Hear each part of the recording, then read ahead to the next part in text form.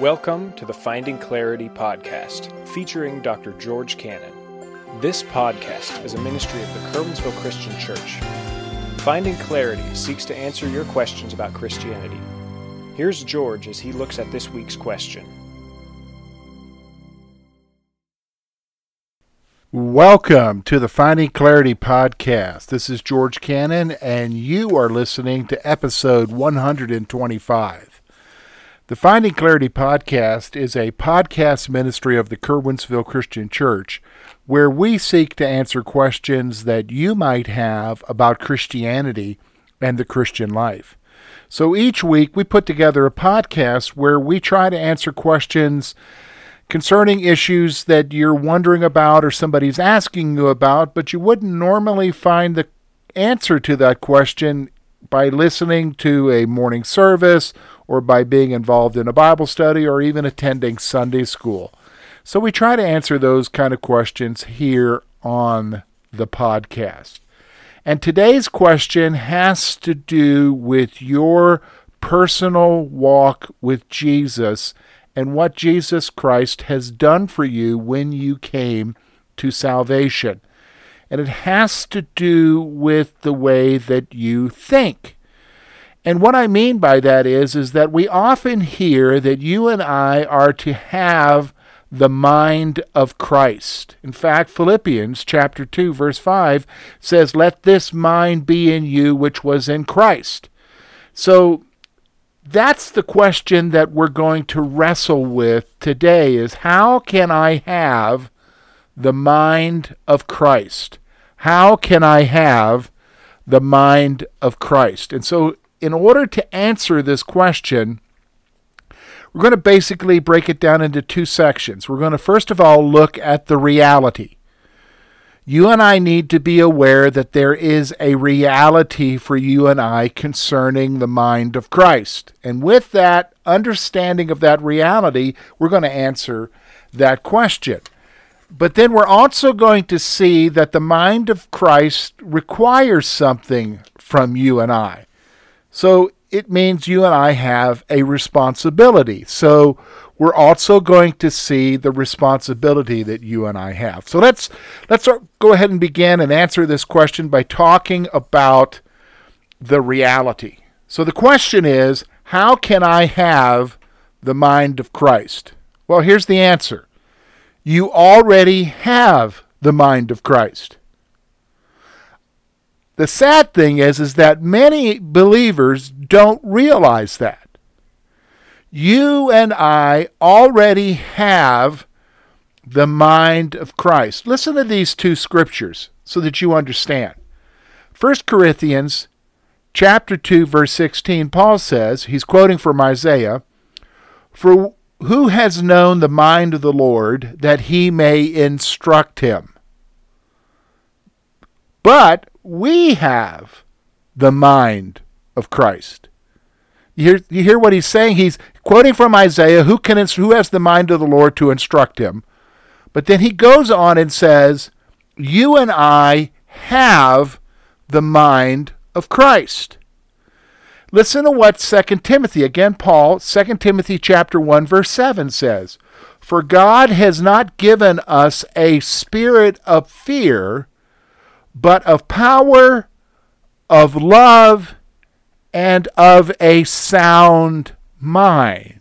You and I already have the mind of Christ because it was given to us by God. So that brings me to my second point.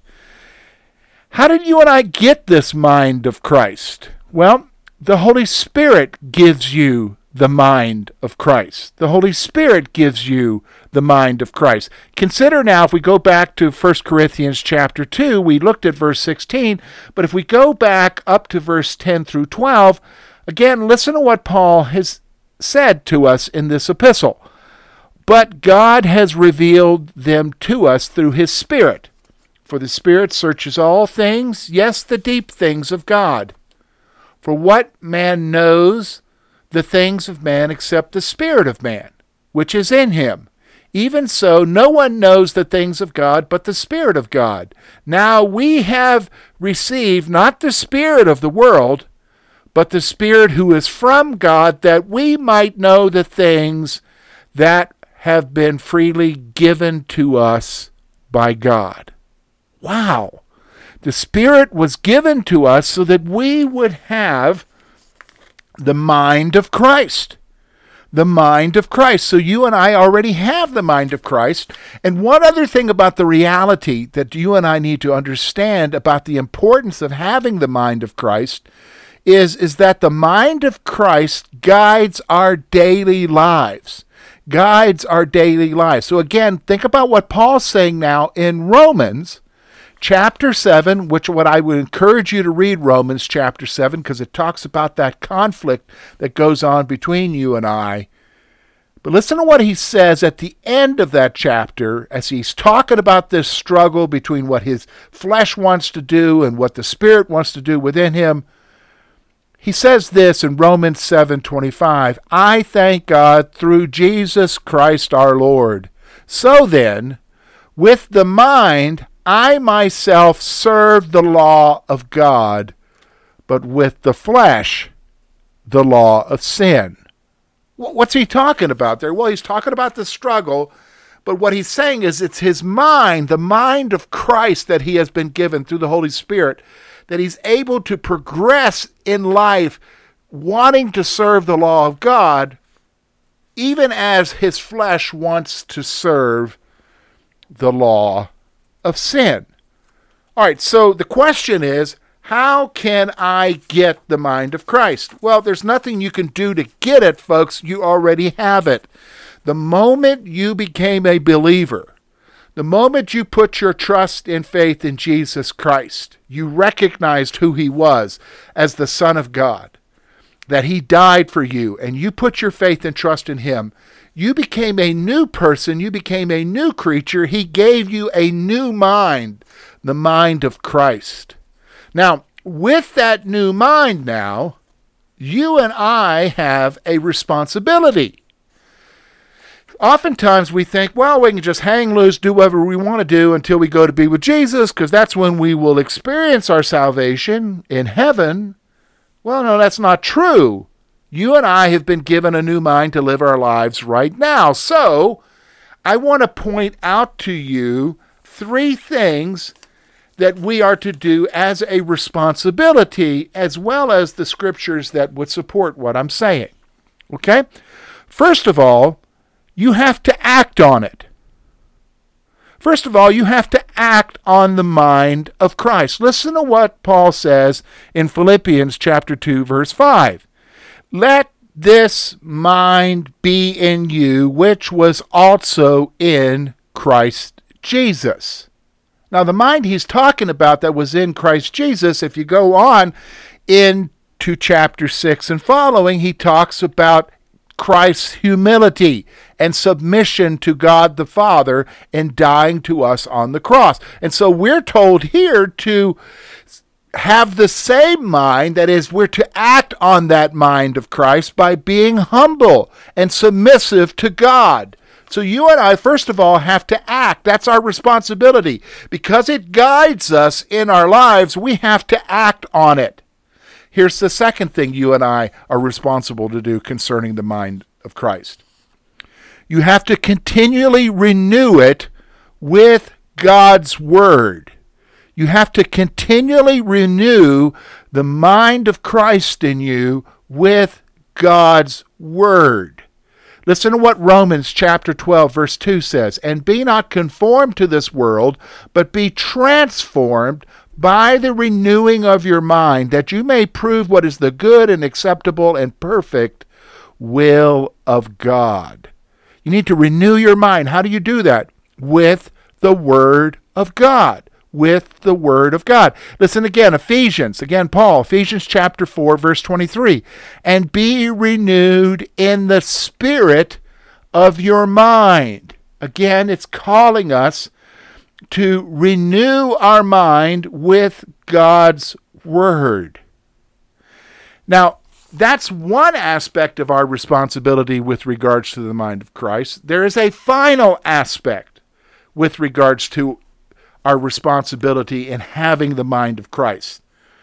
You have to watch over your mind. You have to watch over your mind. And so I'm going to go through several scriptures now. I have 4 here to share with you.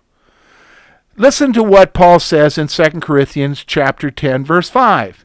Casting down arguments and every high thing that exalts itself against the knowledge of Christ, bringing every thought into captivity to the obedience of Christ. Here it's talking about getting control of your mind. Why? Because you and I inhabit a body of flesh.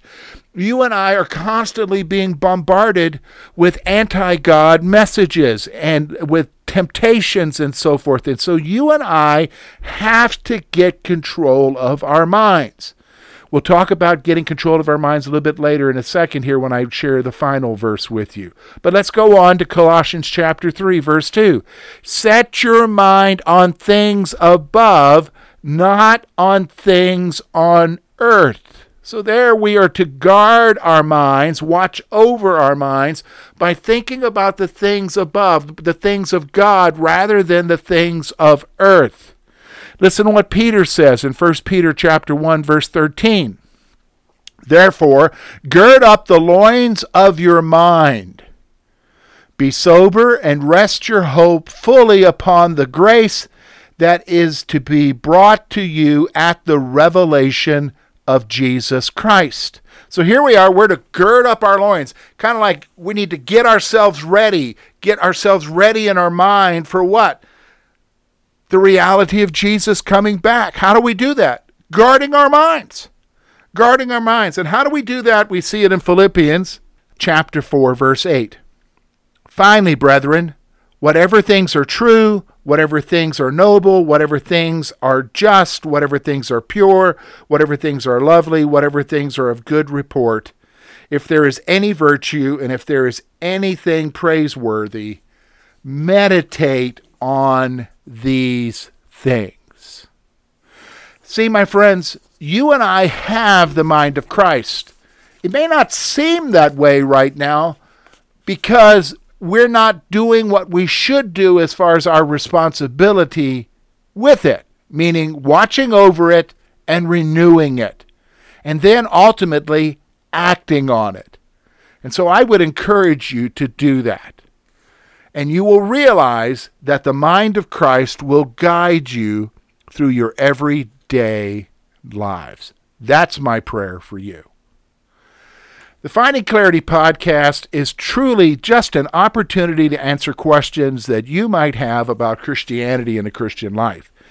And you're saying, well, George, I have some questions. How do I get them to you, especially right now as we are basically staying at home in the midst of this COVID-19 crisis? Well, there are several ways that you can get a question to me. First of all, you can call me. Our church phone number is 814-236-1622. Just simply leave a message and say, hey, George, here's my question. Can you answer it? You can also contact us through our webpage, kerwinsvillechristian.org. Simply go to the contact section. You can see where you can submit the question, and we'll get it here on the podcast. You can also go to our Facebook page, facebook.com/Finding Clarity Podcast. We would encourage you to like the page, and you can keep up with the podcast. But through that page, you can direct message us or write on our wall. We will see your question. Next week, we're going to look at another question with regards to the Christian life. And I think it has relevance, especially right now in the midst of this dual crisis that we're going through right now with COVID-19 and the economic downturn. And it has to do with you being a believer and the promises of Christ. Jesus said, I have come that you might have life and have it abundantly. Well, that doesn't seem to be true right now. So this is the question we're going to look at next week. What did Jesus mean when he promised an abundant life? What did Jesus mean when he promised an abundant life? That's what we're going to look at next week. Until that time, take care.